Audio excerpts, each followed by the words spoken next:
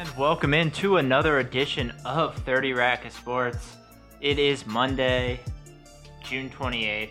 Guys, after a nice little vacation, little work protocol taking us out last week, we're back, ready to go. Got a big pack show. We're talking new stadiums. Of course, the FCC Stadium opening up a few weeks back, and the Crew opening up Lower.com Stadium. What a great name. In a few days here. Also talking Cavs and some more baseball. But guys, I was thinking, what if we were stadiums? What if we were stadiums? What if we were stadiums? What would we be? Well, of course, on my right, the man on the opinions, the man who is soft but dependable. Soft? It's Charmin Stadium. It's Zach. Zach, how we doing? That's a good one, Greg. I'll take that. I think it could be worse. Yeah, Oh, it definitely could be. You know what they say, less is more. Oh, yeah. And that voice, of course, to my left, if we had to pick a stadium for him, he's a guy under the radar, but cleans up the messes that you don't always see. He's dependable. It's Depends Field. The guy on the ones and twos. It's Josh. Josh, how we doing today? I'm great. I'm so glad to be back. You could really tell that we hadn't seen each other for so long when we had got here in like 30 seconds and we're screaming at each other about baseball. No, yeah. So buckle up, folks. All right, we got the takes and ready to go. But the good news is, guys, for you, we got the glitz, we got the glamour, we've got Mr. Look at Me, we've got the MGM Grand himself. Boo. My name's Greg. I'm the talent around here. So, guys, MGM I Grand. know. Yeah, MGM Grand Arena. That's where they have like the boxing matches. Yeah. Yeah. We're aware. We're aware of what it is. It's Look at Me. I don't know. I don't know. I mean, what else could I? What else would I be? More like a Parrots Bay guy. Oh. It's big. The Malort Center. Yeah, the Lord Center. Ooh, that'd be a good one. I kind of just leave a bad taste in your mouth after talking to me for a couple minutes. That might be better.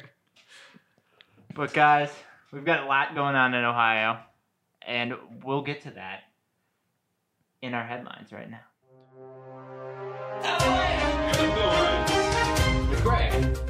On Thursday night, the Cavs got lucky in the lotto.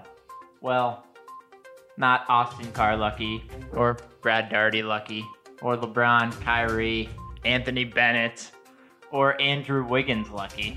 So they didn't get the first pick. But did move up to number 3 overall in next month's draft as some decisions come forward.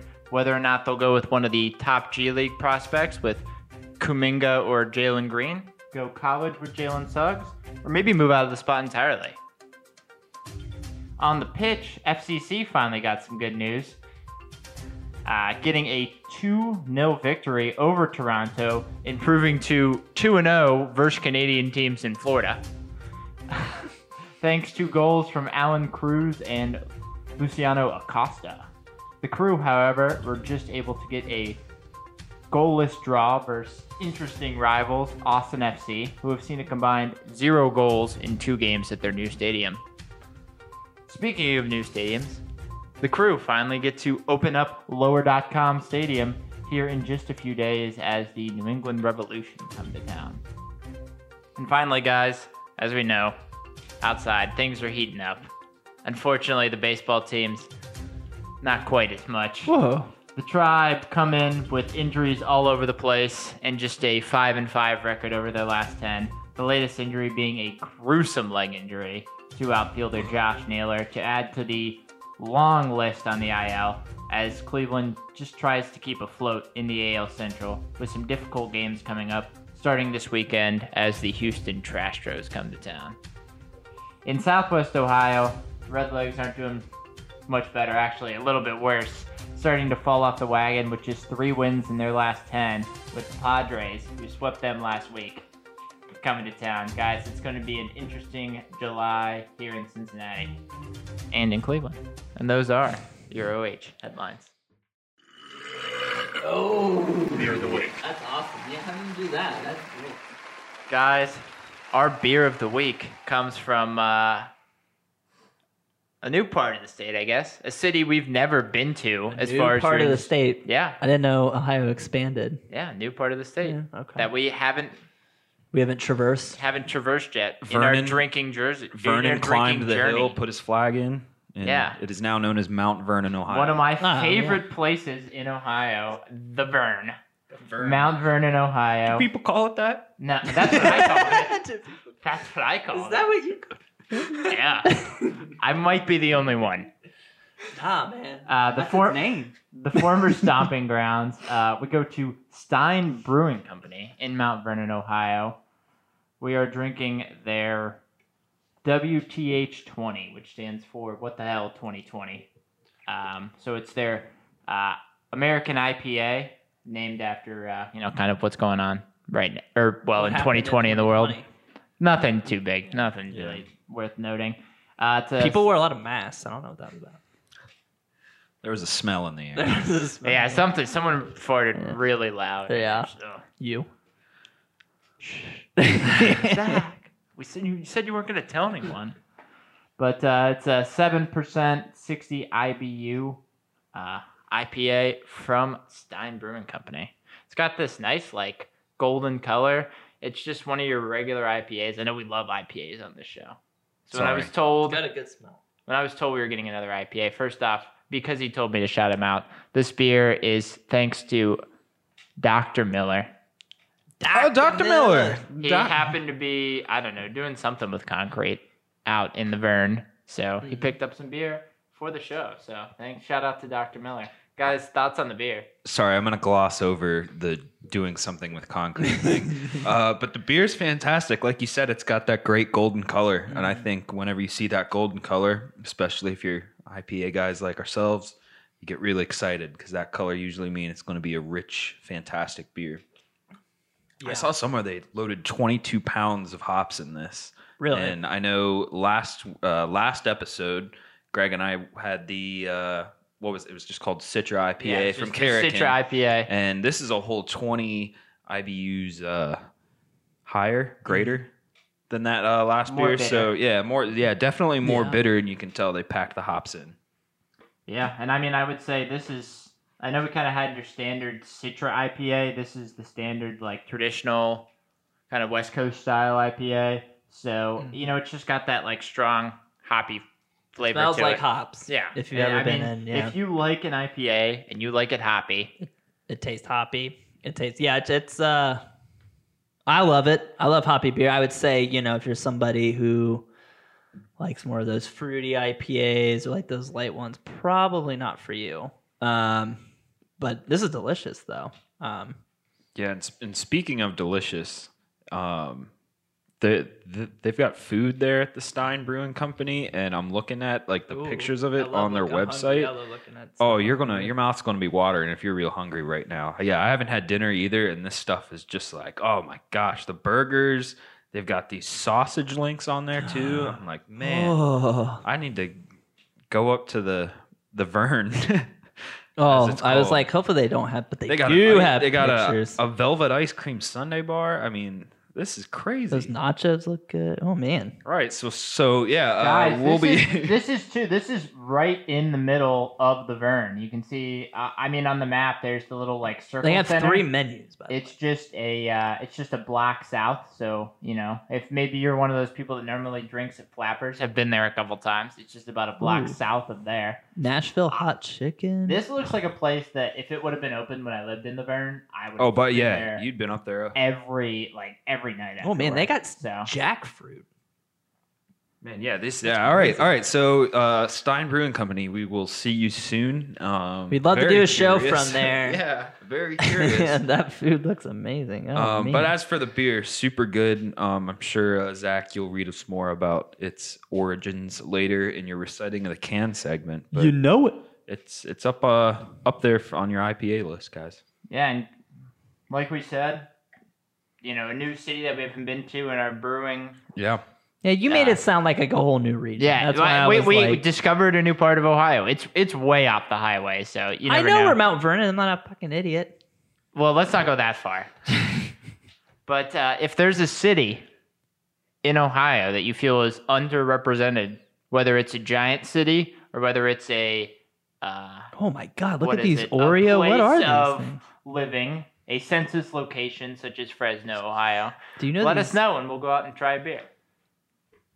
These Oreo drinks that they got on here. That's Do what you I'm see- saying, man. I What? can't Those look stop flipping through all fucking these good. pictures. Oh my God! What are those?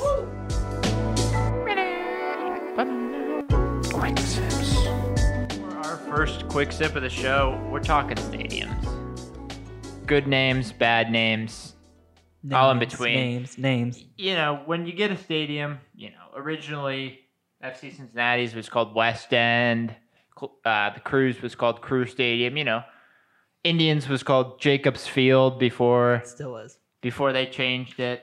So a lot of names get, either taken over by, for college, a famous alum or someone that gave a lot of money, It's always money. or in most cases, some sort of company.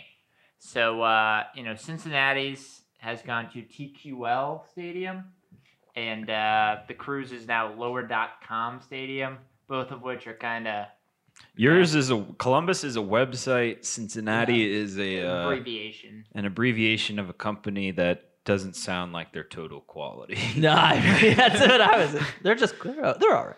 So Total all right stadium. yeah, so definitely some interesting names, but that got us thinking. I mean, anyone could do the best names, but we wanted to go out there into the world and find some of the worst names for stadiums. The worst.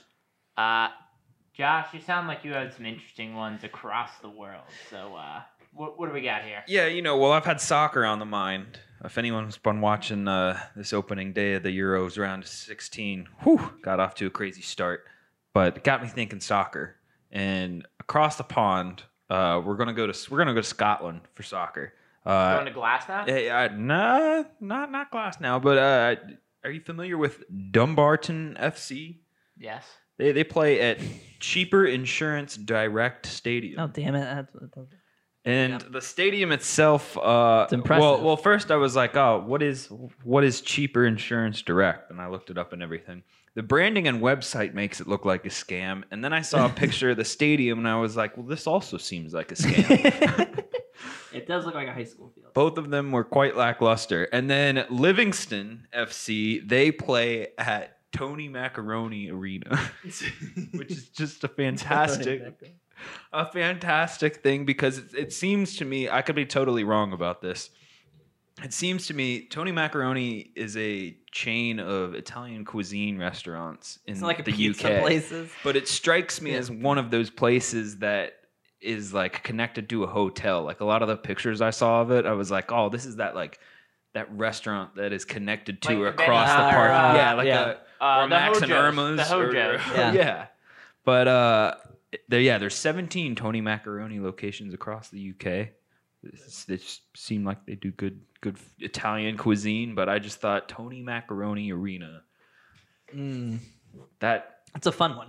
That's a yeah. I'm not sure what else to say about that. You guys find any interesting ones? I know I went across the pond because there's so many here in America. I feel like. Yeah, I mean, I mostly stayed in America. The first one that I thought of is a recently named stadium. And it's because when you have to go out of your way to tell people that it is a lowercase L to start your stadium name, then you're just trying too hard. So, formerly known as Marlins Park in Miami, which is already empty. So I don't really know why you need anyone there. But Lone Depot Park is there. And I hope you heard when I said it, the L in Lone Depot was lowercase. Okay. I didn't go Lone Depot. Little P, big L. Little P place. Yeah, because the Wikipedia page has Lone Depot capitalized, which I think is just very inconsiderate. Well, That's lazy on their end. Well, and it's Wikipedia should be taken I down. don't know. I think it's kind of a good name. It's for the lone fan in the ballpark. My other one, we go to, I'm going to guess one of Zach's favorite places in the world. Salt Lake City, Utah. Love it, God's country. Love that place. Home of the tablets, Uh, the plates. Not just, a tablet might be part of it. Possibly some cameras, possibly some security fixtures. You're not talking about Pornhub Arena, are you? No, we're talking That'd be a about perfect place. formerly known as the Delta Center, back when the Jazz had mountains in their logo and some cool uniforms. No, we're talking about Vivint Smart Home Arena in Salt Lake City, Utah. Vivint. What an absolute name. When you have to put like 5 words before arena, Vivint. Yeah. At this point, 3. It's too much. That's It's way too much. Oh. Yeah, I know. I don't like that. It just looks clunky. It looks like like it makes the building look like a corporate office almost. It's exactly what And just seeing like it just says Vivint mostly. Like if you just called it Vivint Arena, like I don't really know what that is, but it's fine. What's Vivint? I will tell you guys, in September you could get like a 1 weekend ticket. Celine Dion will be there, and then the Impractical Jokers will be there. So, I mean, that's the one time in your life you'll be able to say you did that. All right, now I've changed. That's a wild weekend in Salt Lake City, baby, with their 1% beer. Like, if you're looking for an obscure weekend in America, there you go. What'd you do? Saw Celine Dion in Salt Lake. I mean, SLC Punk, baby. Look, I've changed my name, or I've changed my tune on Vivid Smart Home. I didn't know Celine and the Jokers were coming. So Zach, bail me out. Any kind of tough stadium names you have? I mean, I've always thought, and this is in one of the trashiest city on the planet, Camping World Stadium in Orlando. Yeah. What a trash city and a trash. I don't know why that name just always bothered me. Every time they're like, here at the Citrus Bowl from Camping World. What is that? I think the NASCAR Truck Series is sponsored by Like, Camping when you just World. think, So like- when I like- hear Camping World, if I you're- just think trucks and country, which I probably I should. didn't even think of that. I just thought like a big campground. Like I just imagine people go there like, oh, this is a stadium, not a campground. Like, is that what you would imagine? Yeah, I Camping guess. World? Yeah. Like, do I camp at the stadium? Like, do I set my tent up and stay there? That would be weird. Fucking Orlando. And Weird place. the other one that just drives me insane is just down I-75 there, the KFC Yum Oh, the Center. KFC Yum Center. God, what another terrible fucking name. It has Yum. With the No, exclamation With the point in it, exclamation. too, Point. yeah. It's not KFC Yum Center. It's Right. KFC Yum Center. Well, I don't know. They had to change. I don't know what Did they they changed change it to, it? but I know they had to change another stadium in that city. Well, now it's just from Cardinal Stadium. Oh, Yeah, from from Papa Papa John's. That John's, also yeah. was a terrible one for some reason. Papa yeah, John's Papa Stadium. John's Cardinal Stadium. Yeah. You know, I did see while doing some research here, there was one article that I dismissed because it was like a top 10 worst, and it had both Rocket Mortgage Field Fieldhouse in there and Great American Ballpark, and I believe they were both in the top 5 too. Well, Great American, like for a corporate name, fits like. I know, that's And what I they- said. they- They were like, because it's an insurance name, and I was like, it has a pretty good ring to it. And though. Yeah, it yeah. kind of rolls off. You have you kind of have the GABP kind of. Yeah. Rocket Mortgage isn't great. You can Nah. call it the It's Rock, not- which yeah. is decent, but like they've changed the name not the too much. worst. It's not like Save What? On Foods Memorial Center in Vancouver, Washington. Save On Foods. Yeah, I And if saw you that one. seen a picture of the outside, you would think it's a grocery store. It just says Save On Foods in big letters. Well, my thing is like it's a Taking memorial cart. center, but it's sponsored by Save On Foods. Like, Yeah. that's seems Save On. kind of dark. And there's like that has the Save On Foods Center. Memorial Center sounds like a terrible. That talking stick. I know Greg said that's no longer. Talking Stick Resort but- Arena. Whataburger Field. I saw that one. It's just a yeah. ridiculous name of a restaurant to begin with. I mean, what? There's London Borough of Barking and Dangham Stadium. What the hell is that? It's currently known as Victoria Road in Dagenham, England. Oh, So love Dagenham and Dagenham. Redbridge FC play at what was formerly known as London Borough of Barking and Dagenham Stadium. That's a mouthful. Yeah. So if you have any terrible stadium names, anything worse than Vivid Smart Home or the KFC Yum Center, let us know at 30 Rack Sports. Our second quick sip, talking the Cleveland Cavaliers. We sip on this awesome West Coast IPA. Is it American IPA? American. Excuse me, Well, American. West Coast style. Oh, okay. Yeah. IPA from Stein Brewing Company in Mount Vernon, Ohio, going just north of Mount Vernon, Ohio, to Cleveland to talk the Cavs. Number 3 in the lottery draft. Greg, you're a resident Cavs guy here, so I've got some questions for you on this because for a casual guy like myself, I could see this going like many different ways, depending on how the Cavs handle some other situations, such as extending Jared Allen or Colin Sexton, and if they want to bring in a veteran presence ever to maybe accelerate this rebuild. So they have one. His name's Kevin Love. Have you heard about him? Oh, I've heard about him. You mean Olympian Kevin Love? He's the guy that's in the suit. Well, no, normally he doesn't wear the tie. He kind of just wears the suit with like the shirt under it. I guess that's fashion now. Like I don't really know. Yeah, like the blazer with. Like, he looks like a guy who like shouldn't dress cool. Like he looks like a guy who should just like. Oh no, he dress like his mom dressed him. Well, that was like you know what I mean. Like that he doesn't like look like a guy. 2012. That was fat Kevin Love on the Timberwolves. Now he looks like he should be like a fashion model more than like a. But he shouldn't dress like that. Like he looks dorky as fuck. But anyway, that's a whole different thing. We can get into Kevin Love's wardrobe later. So, Kevin Love or no Kevin Love, Greg? Who are some names? Just give me your like top 3 names you'd like to see for the Cavs pick at number 3. So I think it's important, just real quick, to start at the top. Cavs are number 3. So it's been said like right now, times. the presumptive number 1 pick, Cade Cunningham, a guy who I've talked a lot about on this show. You have. One of my favorite prospects. I was pleading for the Cavs to get number 1. They haven't had a number 1 pick in several years at this point. So reports are that Cade Cunningham is only taking one visit. It's to the Pistons. He's going to go number 1. God, how depressing, though. I'd much rather go anywhere. I mean, if he fell 2 spots, he'd go to Cleveland. The Motor City. The Grim City, as we call it. He's got one of the Grant brothers, Jeremy Grant, I think, who's pretty good. Aside of that, he's got one of the worst logos in sports as well. I don't know. So that's about all I have.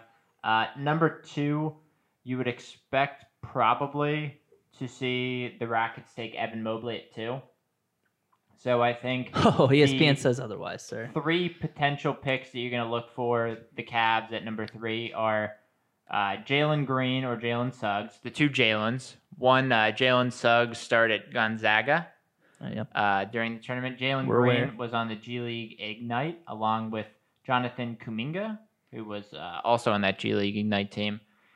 The issue that you have is I think Jalen Green, as far as those 3, might be the most talented scorer, can kind of create his own shot pretty well. I mean, is one of those guys that when you watch that G League team, he was definitely like the most talented player. And you had a couple of veterans, like he was obviously playing against at least fringe NBA talent, and he still jumped off the screen, which I think he has the talent to, be successful at that point. Does turn the ball over a little bit too much, but, was a 18-year-old playing against, a bunch of full-grown men. So there are definitely some things that could be ironed out. The issue that you have with both of the Jalens is they're both guards, and you have that Garland-Sexton backcourt. What are you going to do there? Possibly, you've heard trades for Sexton kind of come out recently. I would say Green is probably the best player out of any of those 3. Yeah. But as far as fit, I would say maybe look at Jonathan Kuminga. Kuminga is a 6'8" small forward, originally from the Congo, came over here to play prep school, played for the G League Ignite, wasn't quite as flashy and out there as Green, but Kuminga is a guy that his athleticism just jumps video of that dude. He jumps out of the gym. He's long, he's rangy, he's athletic, and he's one of those guys. He's not quite, he's not 7 foot like Kevin Durant really is, even though he lies and says he's like 6'9". But he's a guy that can blow past you, jump over the rim. If you can, if he can develop a little bit as a ball handler, and work on his outside shot, he could be absolutely deadly. Because when he can, his ball handling at times, you can just see him blow right past people and, stick his entire arm. Developmental guy. But a guy, at this point, the youngest guy out of any of the top picks, like he's not even 19 yet. Yeah. So a guy that, you may need a couple years, but you could potentially see him being the best player in the draft. I mean, a couple of years ago, if someone said, when they were like juniors, Kuminga was one of the top players, before Cade Cunningham kind of took him over as the number one, recruit. Yeah. But Kuminga certainly has a whole lot of upside, and I think he's a very intriguing prospect. And right now, if the roster was the same, it'd be tough for me to not look at Kuminga, because I think, especially with positionless basketball, you need a guy that can score, possibly a guy, if he can develop, that can get his own shot. I think having,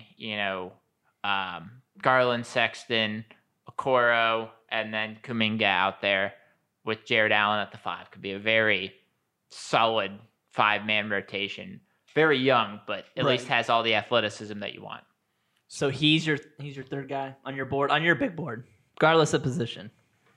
Right, they can't. They're still too early in a rebuild to go with fit, right? I mean, they got to be going best guy available. I'm just asking. Yeah, I would say he's probably 4 on my big board.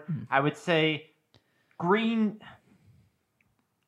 You didn't get a whole lot of the G League Ignite team because of the shutdown and whatever. They only played a little, like I think 15 or 16 games, and a lot of them were during the middle of the day. But I saw some of them, and Green was definitely more of the alpha on that team, at least the best player on that team. So I think it would be ridiculous of me to say, I think Kuminga might have more upside, but I think Green's probably the better player. And as far as a safer pick, I'd probably have Green at 3.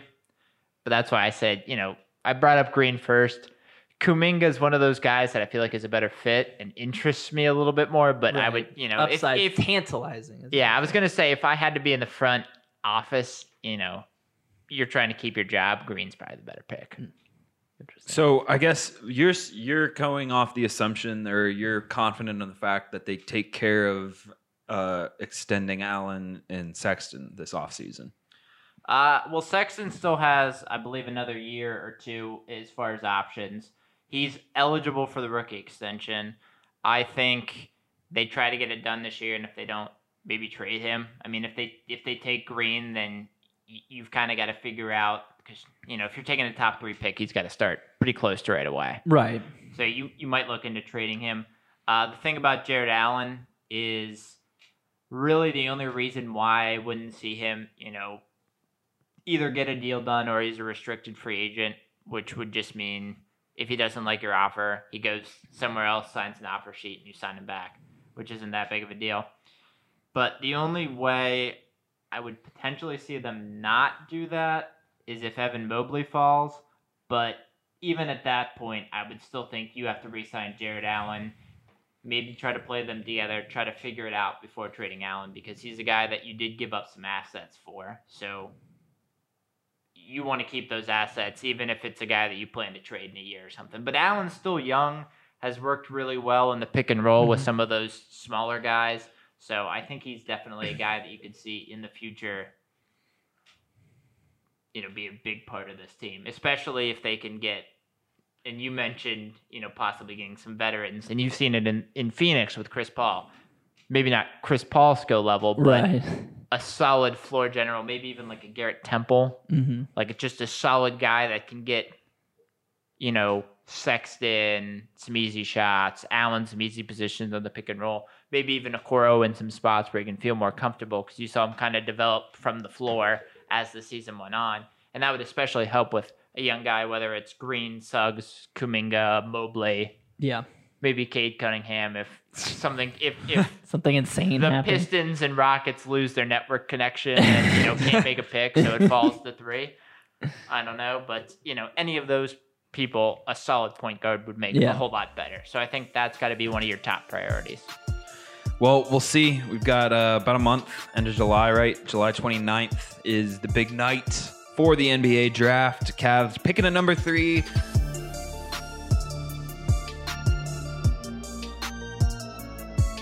as we move into our big chug, we're talking baseball. Roughly this weekend, I believe up to July 4th for the Indians.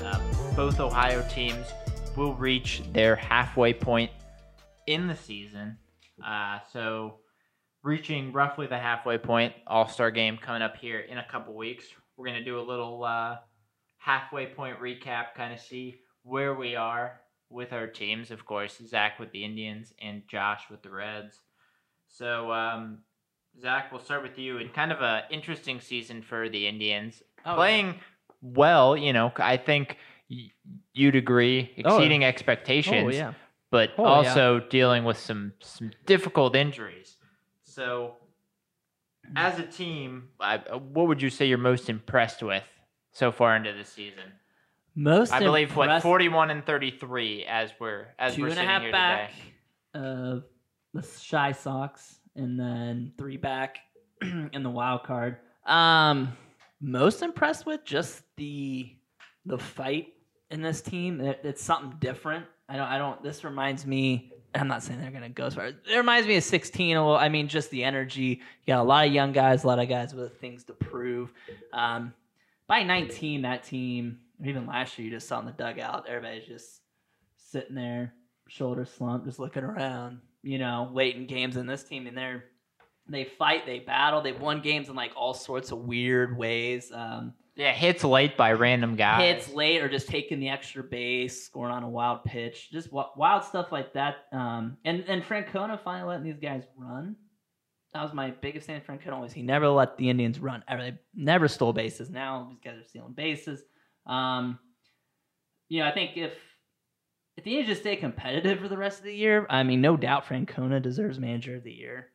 But I also think there's a tip of the cap to Antonetti and Cherney in the front office. I mean, Ahmad Rosario looks like he just people forget 2 years ago, he was like a number 1, number 2 prospect in all of baseball. Mets fans tired of him. Gets shipped to Cleveland on the Lindor trade, and right now, he's raking right now. And then even like they found a guy like Harold Ramirez, who's like spent a couple years as like that 26th kind of guy on the Marlins and stuff. Mm-hmm. And again, another guy hitting 276, brings a ton of energy. Yeah, you see him pop up probably twice a week with a clutch hit. He's had like multitude of multi-hit games, like an absurd amount. They just finding these guys. Yeah, I think the fight. The injuries are. We'll see where they're at here by the All-Star break. The pitching staff's ravaged outside the back end of the bullpen. So obviously, so far, a lot to be impressed with, a lot to be excited I'm ecstatic. about. I thought this team was going to be lucky to even play 500. I was going to say, I know you were kind of... I was downer. I was a Debbie Downer about you weren't like a super down on them, but you definitely weren't optimistic. And I got to say, like, it's impressive. 2.5 games back? Like, they show you can hang there at least. Oh, yeah. Can you take a step further? And they actually have a winning record against the White Sox thus far. They're 6-5, so they've taken it to them. So, with all that positivity, has there been anything that you're kind of disappointed in? Any positions, players? Obviously the injuries hurt and kind of put everything through a filter there. But anything that you wish maybe would have been a little bit better? The only thing I can think of off the top of the head was just the front office at the beginning not giving some of these young guys a chance, because you look, you wonder what the record could be if they didn't, waste time giving all these extra at-bats to, Bowers or Ben Gamel at the beginning of the year. Bowers and Ben Gamel. You know what I mean? If Bobby Bradley was up early, Harold Ramirez, guys like that. Exactly. I think you kind of hit on those points, and I've railed about a guy who I don't want to hate on him. Yeah, I love him, but I'd say like an everyday guy has been up, had a really surprisingly good year last year, a veteran presence, just really struggled at the plate this year is Cesar Hernandez, second baseman, still playing good defense. And drawing walks. He gets on base. He's a vet. I think he'll come around, but 215 doubles are down. This guy, granted, we're talking 60 games, but led the league in doubles last year, and career 276 or so hitter.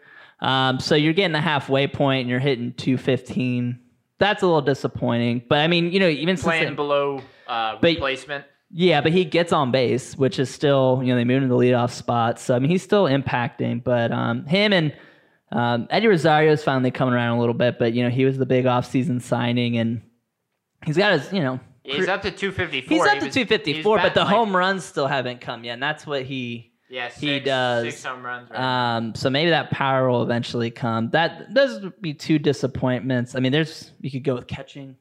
Yeah. Obviously, Bebo's out, but he still wasn't hitting. I don't know why they can't find anybody who can hit 200. 161.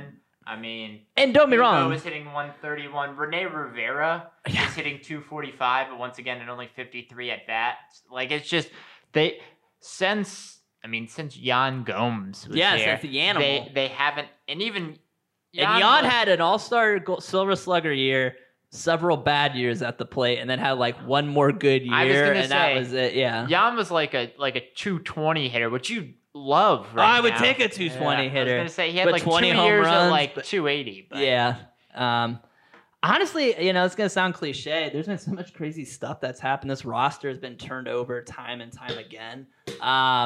You maybe Tristan McKenzie, Logan Allen. I mean, there's a bunch of stuff, but all these guys are so young still. I'm not like. And you can see it there, like especially with McKenzie. Yeah. You look at him. They just need some more time. Yeah, they just need. It's just hard for me to be like, I'm really disappointed. That's why I kind of picked the 2 vets out. But honestly, I'm ecstatic. This is crazy to me. I thought they would be like right down at the bottom, 10, 12 games. You're back. hanging right there. I know they are. They're fighting. Running with the Bolts. So from one team that's in the race to another team that has kind of bounced between being in the race and not being in the race. I mean, you call the NL Central a race? They're 500 at this point. I don't know. It's more of a stumbling to the finish line by all teams. Hey, Cubs are 6 games over 500. Brewers are 12 games over but 500. you can't tell me. It's Brewers, Cubs, Reds, Cardinals, especially we're seeing it with the Cardinals right now. Like, each team has such a severe flaw to them. Yeah, oh yeah. And it's just like, and you've seen such a great example of how it's screwed each team at some point this season. Oh yeah, they go on they go like 2-8 over. I mean, you can see the Cardinals are 2-8. The Reds are 3-7. When we talked on our last episode, 4 teams were within like 2.5 games of being in the division, and now they're all spread out again. Next week, I'm sure we'll all be back within like a game and a half of each other. The Dodgers, though, and then the way the Giants have played, most of these teams have some major weaknesses, though. I mean, someone's relying on something. But before we get to the weaknesses, I guess we'll start with the Reds, where we started with the Indians. I mean, strength, things that have kind of impressed you for this season. I'm sure it's got to start in the outfield, right? It's got to start in the outfield. As we speak tonight, actually, we're recording on Monday, and you saw the 1-2 punch in effect there. The dynamic duo, the gruesome twosome. They tried coming up with a bunch of nicknames for him, and Jesse Winker and Nick Castellanos are those dudes. Let me tell you that right now. Wink Stylianos. I like that. I haven't heard that one. I like that. Wink Stylianos. Wink Stylianos combined already for two runs tonight as we speak, and Nick Castellanos hitting 343. Jesse Winker 325. I mean, that's just been. Yeah, that was one of those things for me that I was like, you saw it with Winker a little bit at the end of last year, but you're like, you know these guys are better at the plate than this. That's an insane. I can't even wrap my head around those batting. I'm talking about dudes raking. I'm talking about 270. That's what's frustrating about the All-Star race right now. I'm like, it's just like Mookie Betts is one off from them in All-Star voting right now while he's batting like 240 or whatever. And it's just like these guys, I mean, you listen to this slash line. I mean, Nick Castellanos, 343, 395, 590. Jesse Winker, 325, 401, 590. Both of them just under the big 1,000 OPS. Right. I mean, the value on these guys right now is insane. And then you've also had... talking about things that have been impressive, the third guy to that outfield, Tyler Naquin. Knockin. Who would have thought he changed his name from? I mean, he's only hitting 252, but boy, he's come up in some clutch spots. 12 home runs on the year so far. But the thing that I've been most impressed with. And just real quick on that, as far as OPS plus goes, and usually about 100 is average on there. Yeah. The Reds have 5 of their 8 starters over 100 in OPS plus. And I mean, Barnhart's hitting about average. India's hitting about average. Nakin is hitting just about average. And then you have, Castellanos and Winkstelianos in the 155, 156 range, which is And these are the guys ridiculous. You were expecting it from. But then you have rookie catcher Tyler Stevenson with a 112 OPS plus, and then Jonathan India in 105. And Jonathan India is where I was going with this. Jonathan India, rookie out of Florida. I mean, the way he is able to, like in the game the other day, I forget who was pitching, but he looked bad. He's been the leadoff batter for the Reds recently, and he looked bad at the plate in his first appearance. Bad whiffs, spinning out of his shoes type swings. The next at bat, he comes up, believe he rang it to a full count, like 7 pitchers or something, and then ends up getting a knock. I mean, for a rookie like him to make the adjustments he's making right now has been crazy. He's hitting 265, 374, 405. He's been really impressive to watch as a rookie. So is Tyler Stevenson, but India, I was not expecting this from. And he's a gem in the field at second base, too. The one other guy that I would add is, a guy that I saw, a little bit. I mean, he made his first start in May, has made 6 starts, would be Vladimir Gutierrez. Yeah. Has given up, has had some issues with walks recently, but, has given up 3 or less runs in 5 of his 6 starts. And when you're talking about a rookie just coming up, like, that's about all you can ask for. They're only 3-3 in his starts, but one of them was a 1-0 loss. One of them was a 3-2 loss. Like, you can't put that on him. Well, and then the only game where he gave up a lot of runs was against the Padres, who have a stacked lineup, and he's gone at least 5 innings in all 6 of his starts, which is exactly what you want to see at it. Oh, yeah. I mean, he got called up when we were facing, not that we still aren't, but at the time it was just like, man, guys are going down. Like, who's in? Like, if we didn't have him, if Gutierrez has not been as good as he has been, then we would be not having some of the conversations we're going to have about the Reds. But, so many young guys have stepped up, while so many old guys like Votto and Barnhart have returned to this weird, powerful hitters at the plate. It's awesome. But for all the good, as a team that's 500, there's quite a bit of bad. So, do we get to talk about Suarez? Where do you want to start with disappointments? I have a story for my disappointment. That's my thing about the Reds, man, is that it's like 1 step forward and 2 steps backwards down the stairs, and you hit your head at the bottom. Like, we just before, after our last show, they went on a 5-game winning streak, and then immediately turned around and went on a 6-game losing streak. And have since then win, loss, win, loss, win. So it's just this painful agony of a team that you're like, oh, this team can easily be over 500. This team definitely can compete. And then there are some nights where you're like, oh, please sell the team and put us out of our misery. Like, I don't want to do this anymore. So it's like I always say with the Reds on this podcast, it is a roller coaster right now. But we're not going to talk about...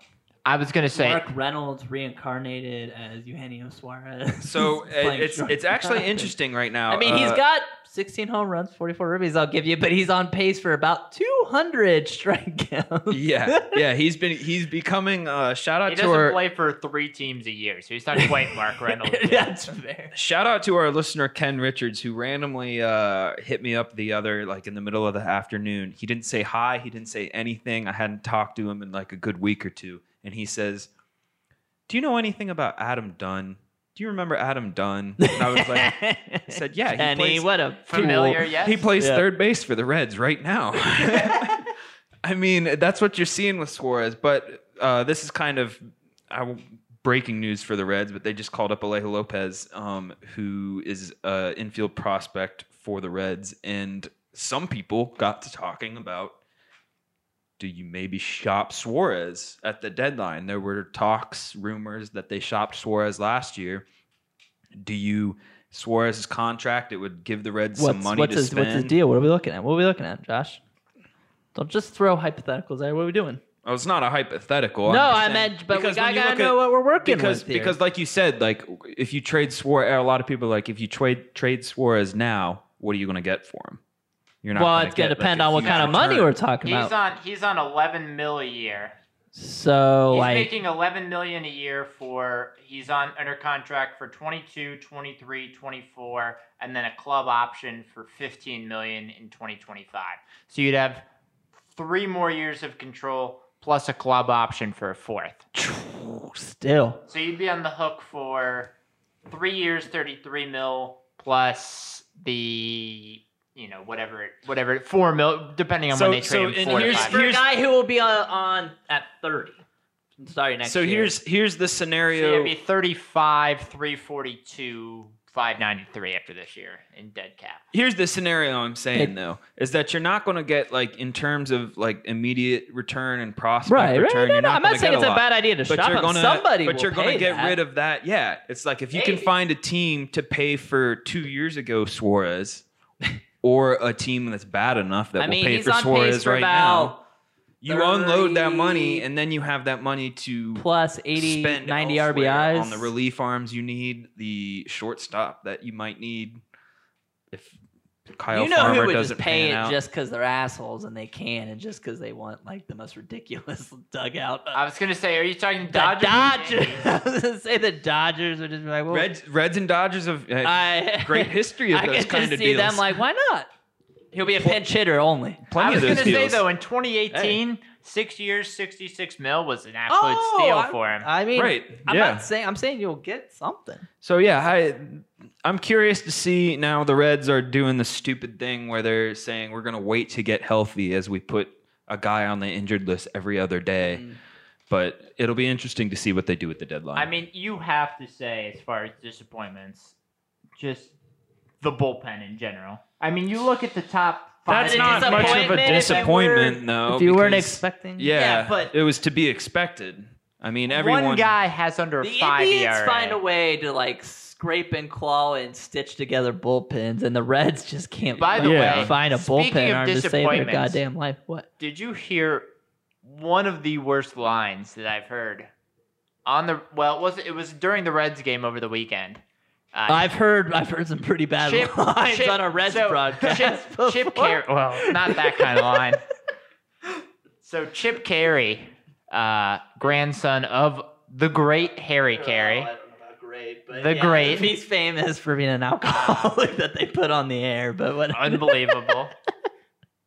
But Ryan Hendricks was in the game, and Chip Caray, who has worked for both the Braves and the Cubs, stated that, I don't remember if he said first player or first pitcher. Either way, it doesn't matter. To have the last name that ends in the letter X. Apparently completely forgetting about 364 game winner for the Cubs and the Braves. Greg Maddux. She's like, man, Greg Maddux could get it. Could take a hike. Yeah. I saw that going around on Twitter, and I was like, Greg Maddux. Greg Maddux? Sir. And that can't be true anyway. There's even a baseball term named after Greg Maddux. I mean, but that can't be like. Hey, that's the only good company that Hendricks is going to be in, though. Greg Maddox's brother pitched too in the big leagues? Probably, but he said it so confidently. No, I know, but like. That's quite without someone telling you that. That's true. That's well, hey, Zach, do you have one bold prediction on the Indians for the second half? They'll get no hit again. I'm still riding out. I think they're gonna get no hit 3 times. The 3-peat? I think they're gonna go for a 3-peat. That's my bold prediction. I'm sticking with it. They're gonna get no hit one Pass more time. Up the old Pittsburgh Alleghenies. Yep. Oh, I believe it. But what about you, Josh? Bold?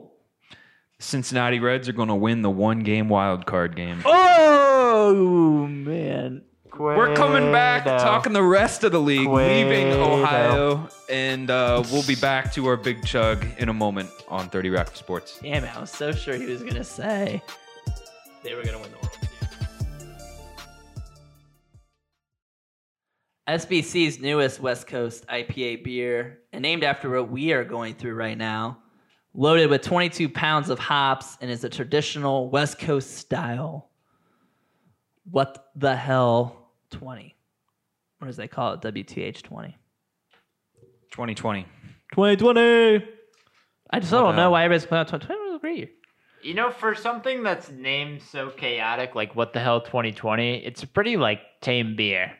Like it's just a solid IPA. Like it's a good beer. I don't know. That's a great beer. I get what you're saying, but it's not like something insane. It's not like a cinnamon, cayenne pepper, cinnamon, double banana IPA. It's just like it is what it is. But it's solid. I mean, once again, if you're like, I like hoppy, I like IPAs. It's right on style. Exactly. No, it's great. And I think that's the one thing that we've kind of realized through all these beers is sometimes people take leaps. Sometimes they're good, sometimes they're okay. But if you say, I want to make an IPA, or I want to make a New England IPA, or I want to make a Pilsner, or Citra IPA, or Stout, as long as you're on style, it's good. I think the issue is sometimes when you say, well, we're just making a regular IPA, and then it's like weird and not very IPA-ish. Well, I mean, I think it's not, I wouldn't call it safe. It's not safe, right? Everybody's making these traditional IPAs, so you got to show your craftsmanship and your ability to do it correctly. They knocked it out of the ballpark, and that can be tough to do when you're comparing it to all these other ones. Yeah, and I think it's to give it a sports reference. It's like free throws aren't the sexy thing. You know, you're not shooting from 40 feet, but if you're shooting 90% from the free throw line, like that's solid. I would call this like a 90%. You know. Exactly. It wins you the ball game. Yeah, it's an 8 or 9 out of 10 as far as if you want exactly this style, it is right on this style. It's crisp, it's hoppy, it's exactly what you want. Exactly. Well, and on the other side of the coin from what you guys were saying, I think, you know, one of the hot things right now is to do the wacky, you know, variants of traditional beers. And so to go out and just be really good at doing that traditional beer, I think that speaks volumes. So I still want to get up there and try more of Stein Brewing Company's beer and their food. Yeah, that looks good. Oh. And look, if you can put like a burger with this IPA would be out of the ballpark. Even if it's just your regular cheeseburger, if they do a burger as well on style, you know, as well, like just a regular burger as well as they do just a regular IPA as well as they do, then it's perfect. It's an unbelievable meal. Doing this well speaks volumes for your brand. Like, you know, everything they do is going to be on point. We'll see you soon, Stein Brewing Company. Coming to the Vern. Coming to the Vern. The Vern.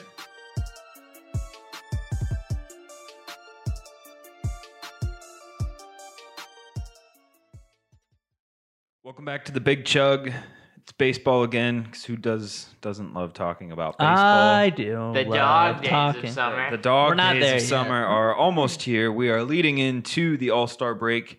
And we were just talking about the Reds and Indians, but guys, we're going to step out of Ohio here and, you know, go around the league for once. Because let's be honest, there's a lot we could talk about in baseball right now. Yeah.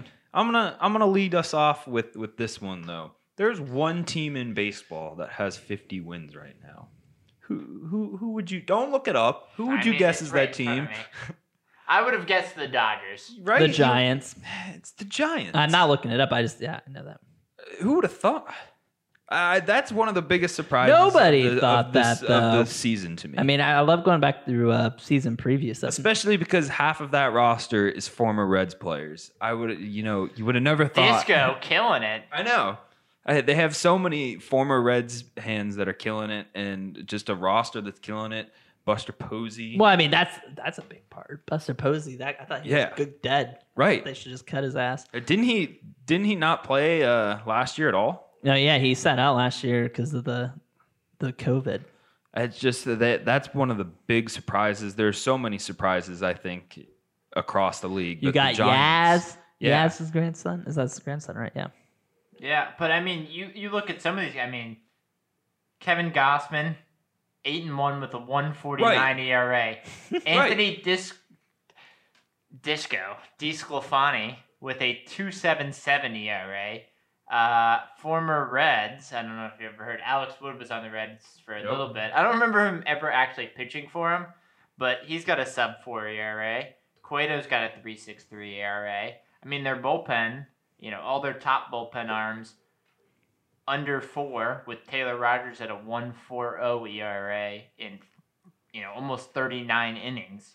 So they've had the pitching.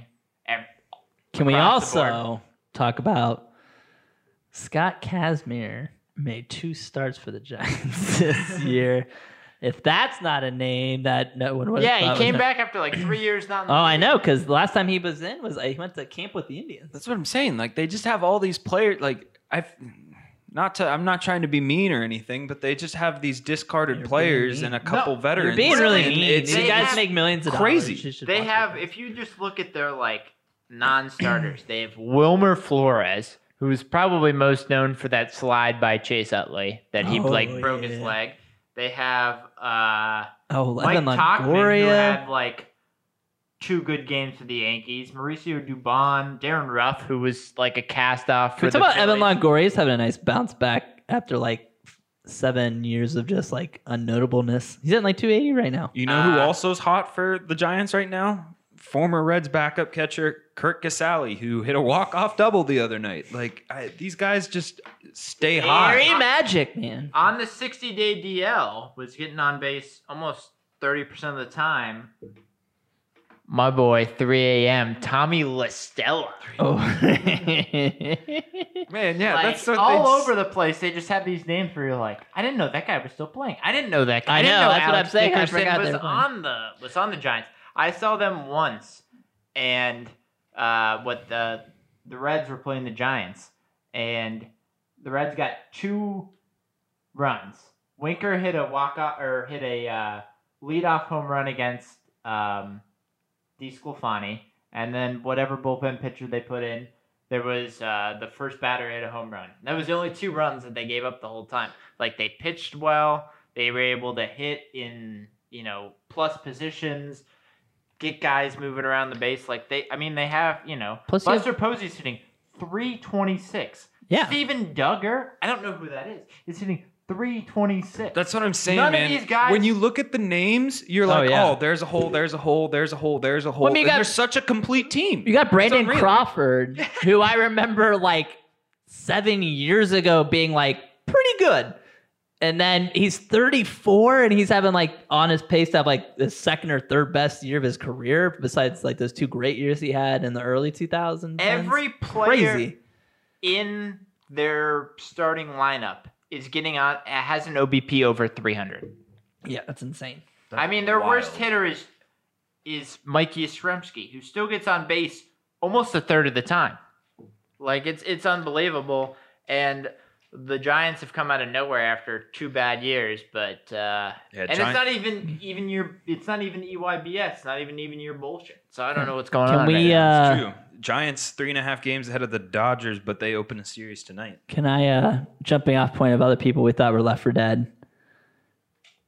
Kind of a legend, a little bit in this area. Former Cubby Kyle Schwarber. Oh, yeah. With the bounce back season. Wait. Did you guys know that Kyle Schwarber is from Middletown? Yeah, that's what I just said. Oh, okay. He's being sarcastic. Yeah, what was he on? 8 homers in 5 days or something this past week? Yeah, in the past 9 games, Kyle Schwarber has 4 multi-home run efforts, 11 total home runs, tied for the most ever in 9 games with Frank Howard in 1968. Why we keep weird statistics like that, I don't know.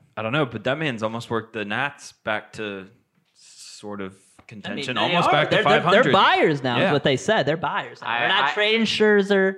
They're buyers. Who leads the Nationals in RBIs by 14 right now? That would be 22 home runs, 50 RBIs, getting on base a third of the time. Big hits in the World Series. Kyle Schwarber. Joe Buck wanted to suck his dick. I'm sorry, that whole World Series was about Kyle Schwarber. Bullshit. But yeah, he's from Middletown. You know what happens when you leave Chicago? Look at that.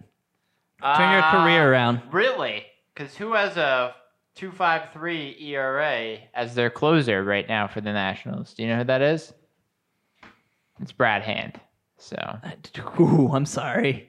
Oh no, I miss Brad Hand, who's throwing fucking smoke and mirrors up there when we have Klaus and Karinacek, who both have below 1 ERA, son. Long season. That's my point, son. You got Brad Hand out there fucking trying to kill a bear with his bare hands. He's come home so far, but one of these days that bear's going to fucking get him. Hey, Schwarber made the big hits when it counted. Banners fly forever, as you know. I'm gonna move on to another topic here. God, he can't help but bring that up. 2016 drives me nuts. We talked about biggest disappointments with the Indians and the Reds. Biggest disappointment in the league so far, I think, is that Shohei Ohtani is like acting like the reincarnation of Babe Ruth right now, and they also have he's on the IL right now, but they also have Mike Trout. I've heard of him, yes. And then the Los Angeles Angels of Anaheim are 10.5 games back, 37-40 record. Well, Josh, yeah, because outside of them... Yeah, they have Rendon. But, Josh, still, can you name me another starter on the Angels rotation? I can name one. Without looking at it, I promise. And the reason why I know is because I saw him pitching once. So I was like, oh, that's where he is.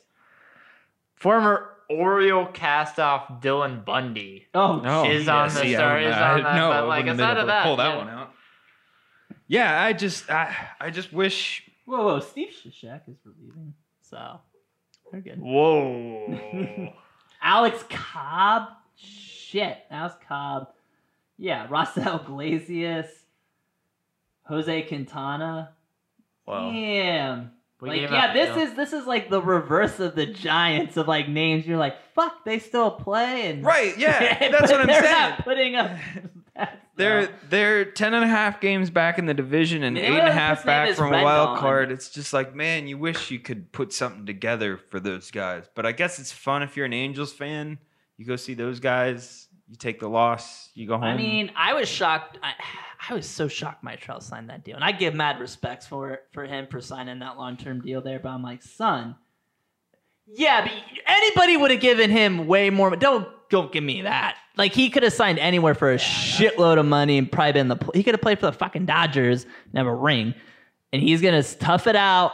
First of all, they're not even in LA. He's in Anaheim. He calls his mom. That's like being like Middletown of Cincinnati. That's the comparison. Like if there was another team in Cincinnati and they played in Middletown. Whoa. First off, you watch your mouth. Fine. Sorry, Hamilton. Jesus. Hey. Don't talk about Kyle Schwarber's hometown like that. He's from Middletown. Then thank God he's far away. But what were we doing? Oh, but yeah, I'm shocked he signed that deal.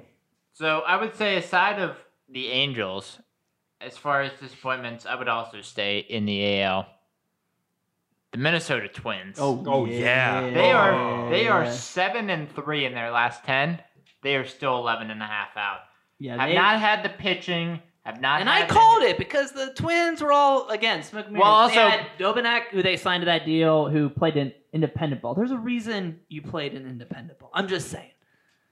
Yeah, I can't. That pitching last year, I was shocked they pitched that well. I was like, there's no way they do it again. I'm trying to find it, but the Minnesota Twins, as far as mid-May, they were 3-7 in one-run games and 0-7 in extra inning games. And basically, I think at that point they had still not converted any of their ghost runners for extra innings. They are 0.002 percentage points in their win percentage behind the Detroit Tigers, who have a negative 72 run differential and are getting their ass whooped right now by Cleveland 10-4. So yeah, you look at their team last year, and like all of their pitchers were like under 4 ERA. All of their relief pitchers were under like a 4 ERA, and now you have J.A. Happ, who has almost a 6 ERA. That's shocking. Schumacher, who has like a 7 ERA. Kenta Maeda, who was like their best pitcher last year, who has like a 5 ERA. And then they just don't, like, even Colome is not great. So they just don't have the pitching right now, I mean, as far as the hitting, they're, relying on Miguel Sano, who can't get a hit if he tried his best. Max Kepler isn't playing the Indians every day, so he doesn't get that many hits. Max Kepler. And then Byron Buxton, who has been murdering the ball when he gets to the plate. But he only has 100. Well, he got hurt and then came back, had like 2 at bats and got hit on the hand, and it's back on. So, I mean, Buxton is hitting 369 with almost a 1,200 OPS, but he just can't stay healthy. Finally living up to that billing. Oh my goodness! In the short stint. Those are 2 huge ones.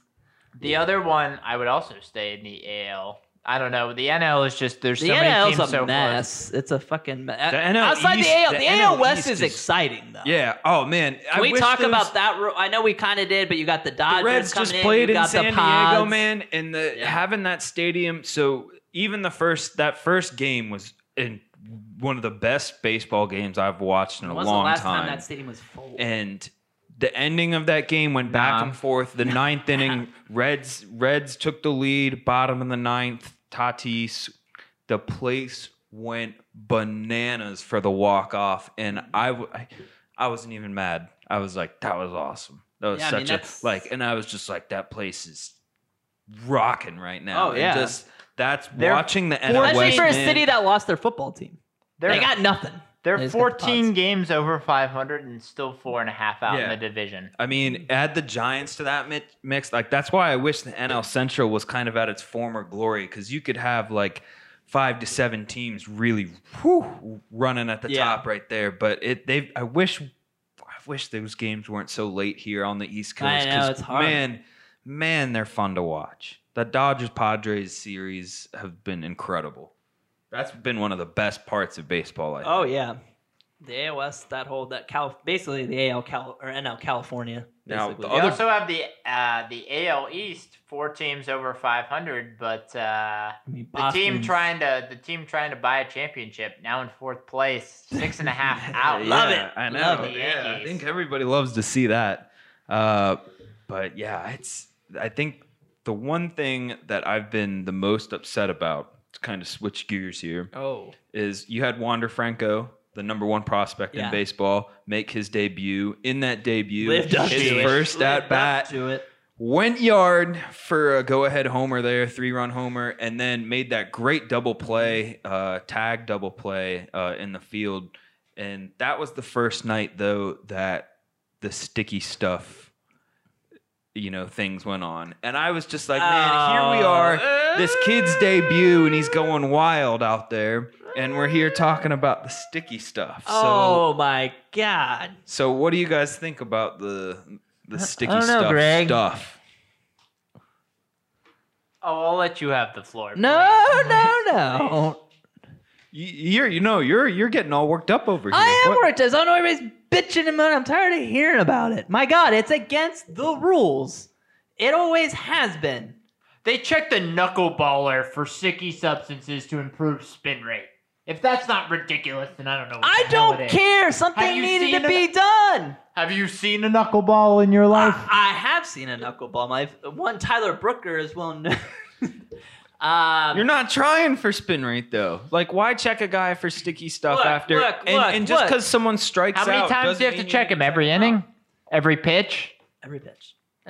That's what I'm saying. Yes, like, thank goodness, because baseball games aren't slow enough. They checked Scherzer so many times. I would put my pants right down to my fucking ankles at that I point. don't want to hear the bitching and moaning about it.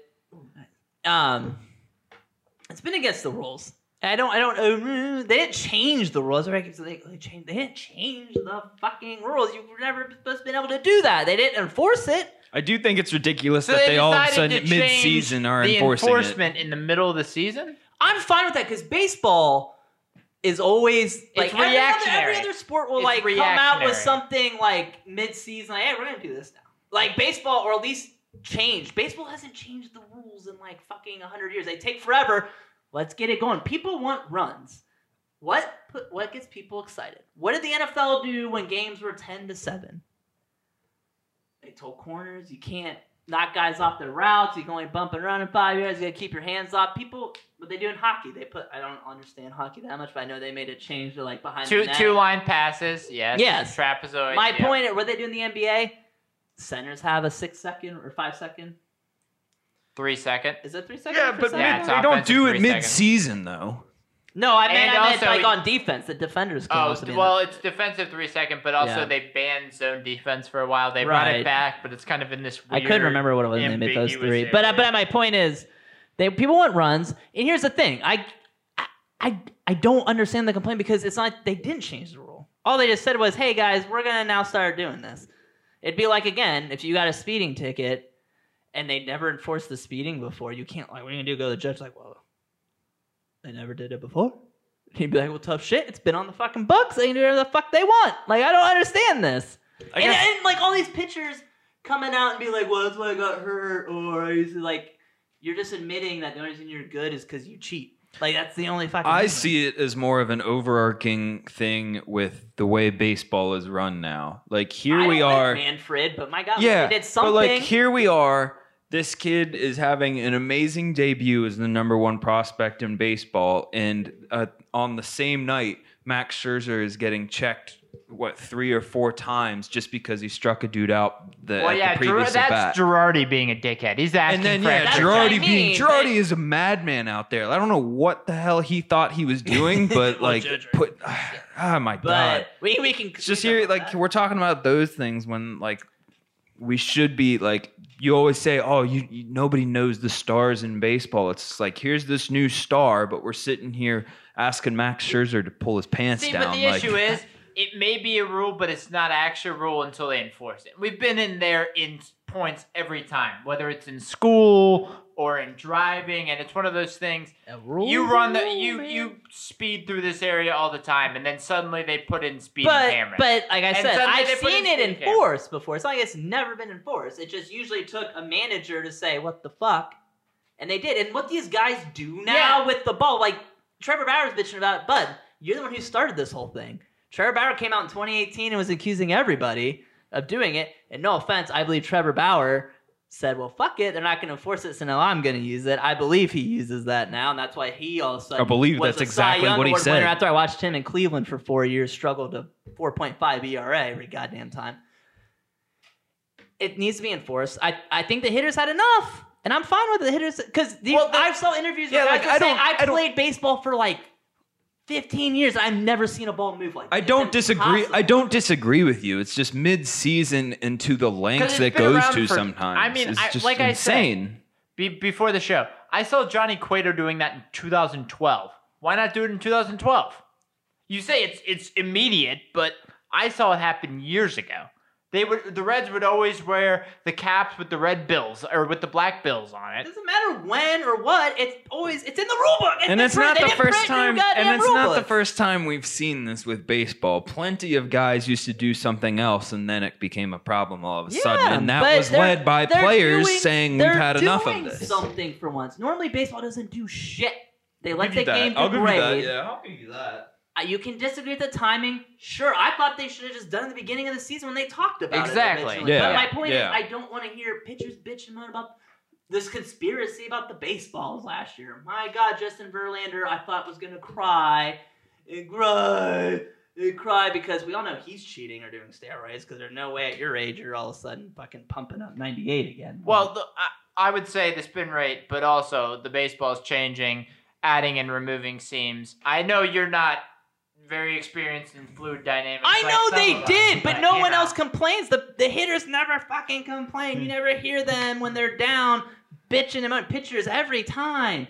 The rosin bag wasn't soft enough. It's always something. I got a blister on my fingy. Like, Jesus Christ. Tired of hearing about it. Well, the blisters is how they used to do before the sticky substances. They used to build up the calluses to try to get a little bit better grip, and then you'd pop the calluses and then turn into a blister. All right, real quick. Thanks for that, Greg. Real quick. Well, some people that are listening might not understand that. That's fair. I always forget mid-season. We're doing a podcast. Yeah, we're doing a thing here, guy. And by viewing, I mean listening. I just got this out. Real quick to end our talk on baseball here. Mid-season World Series champion picks. Zach. Whoa. Pass. Go to Greg. I need a minute. I'm gonna say the White Sox get there, but they lose to the Dodgers. Dodgers over White Sox. I'm taking the Tampa Bay Rays. Repeat. Over. Yeah. Over. Over. The Padres. I'm gonna be bored though. I'm going Dodgers, Red Sox, and the Dodgers win again. That roster's fucking stupid. It is pretty stupid. It's you buy your way, you know. Yeah. So let us know. Are you with Zach and I? You riding with the Dodgers? You going a little bit south to San Diego with the Padres, or maybe you're an AL guy? Maybe you're all in on the Seattle Mariners. I don't know. Ooh. Let us know at 30 Rack Sports.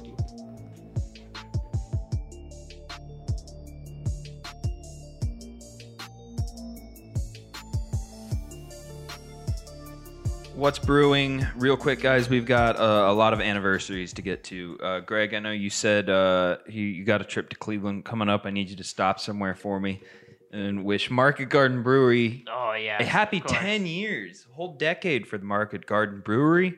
They just had their big birthday bash this past weekend. One of my favorite Cleveland breweries. It's Great right there brunch. in Ohio City. Yeah, great brunch place. They've got the Viking Pale Ale there, and they released a new berry on top. It was a blackberry Hefeweizen, which is, right up the Market Garden alley. They've got some great summertime beers there. A lot of great Hefeweizens and pale ales.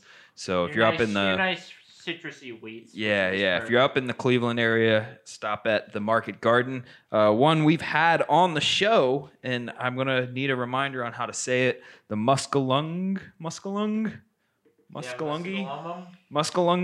We're probably mispronouncing that, but the Muskalunge Brewing Company, they are celebrating their 3rd anniversary.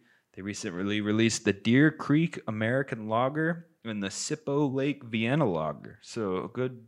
Those seem like very gamey lagers, but I'm in for that. So happy 3 years to Muskalunge. And then finally one that we've not had this one on, and I actually have not heard of them, but I thought this was a cool story. 5th Street Brew Pub is celebrating their 9th anniversary. However, it will be... Sorry. Where are they at? They are West Central. They're out in the Dayton-ish area. Okay. Roughly Dayton centric area. Yeah, they're out that way. But their brewmaster, their founding brewmaster, they're actually in downtown Dayton. Excuse me. 5th Street Brew Pub, and their founding brewmaster is heading out. He's got a stained glass art studio, which I thought was cool. He's devoting more time to that. But he will be leaving the brewery, so they will be celebrating him. And that's 9 years of brewing beers for 5th Street Brew Pub. He's responsible for things like the Icebreaker IPA, which is their fan favorite. And then these I thought were interesting. A mint cookie stout. And then he's got something called the Herbivore series. And that's a series of beers that are infused with things from the garden, such as lemongrass, basil, those kind of things.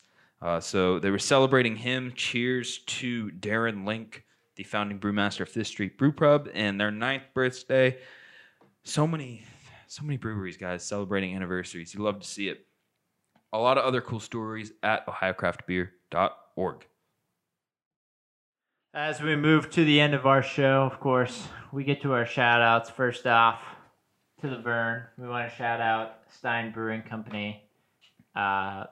Just a solid IPA. Just like Great a very stuff. good drinking beer. One that I would love to have again.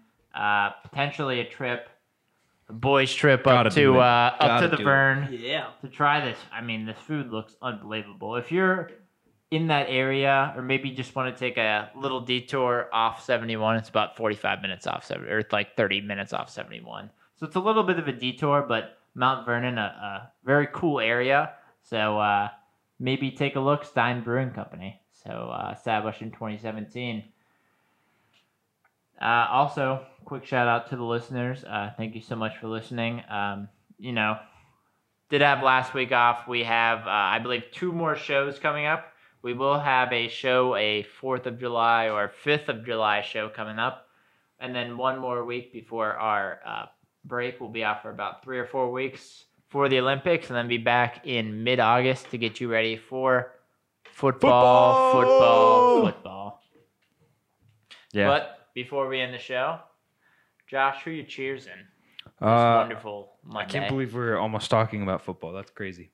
I am giving my toast, my cheers to Pat Kelly, who is the skipper for AAA side Louisville Bats. I don't know if you guys have seen it. It's making its rounds on the internet, but Pat Kelly was ejected over the weekend from a Louisville Bats game. Did he throw a grenade from the pitcher's mound with the rosin bag? He did not. He was ejected whilst home plate umpire Taka Matsuo was having a trouser malfunction. His belt had broke, and you could clearly see where those they've got those deep pockets to keep the other baseballs and everything.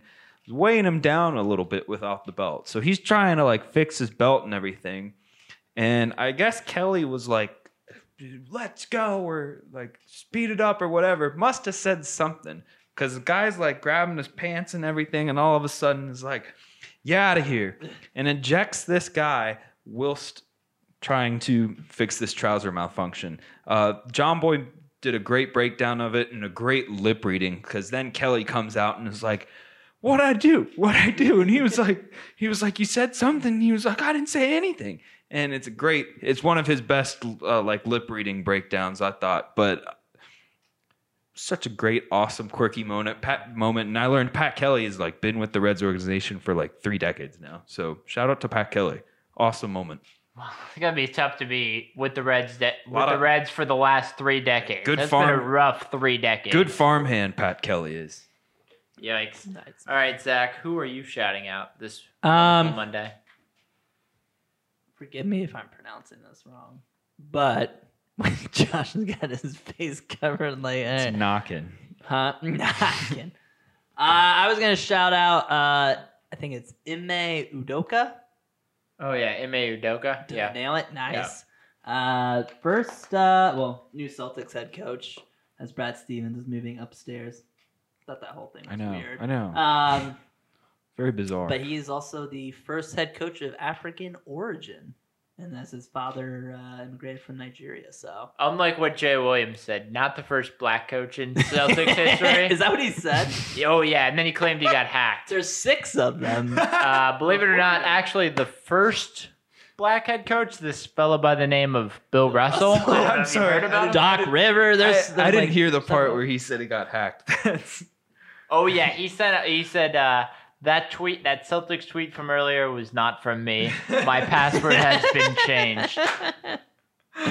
Oh, that's great. But yeah, shout out to the Sixers. Sixers. Jeez, never mind.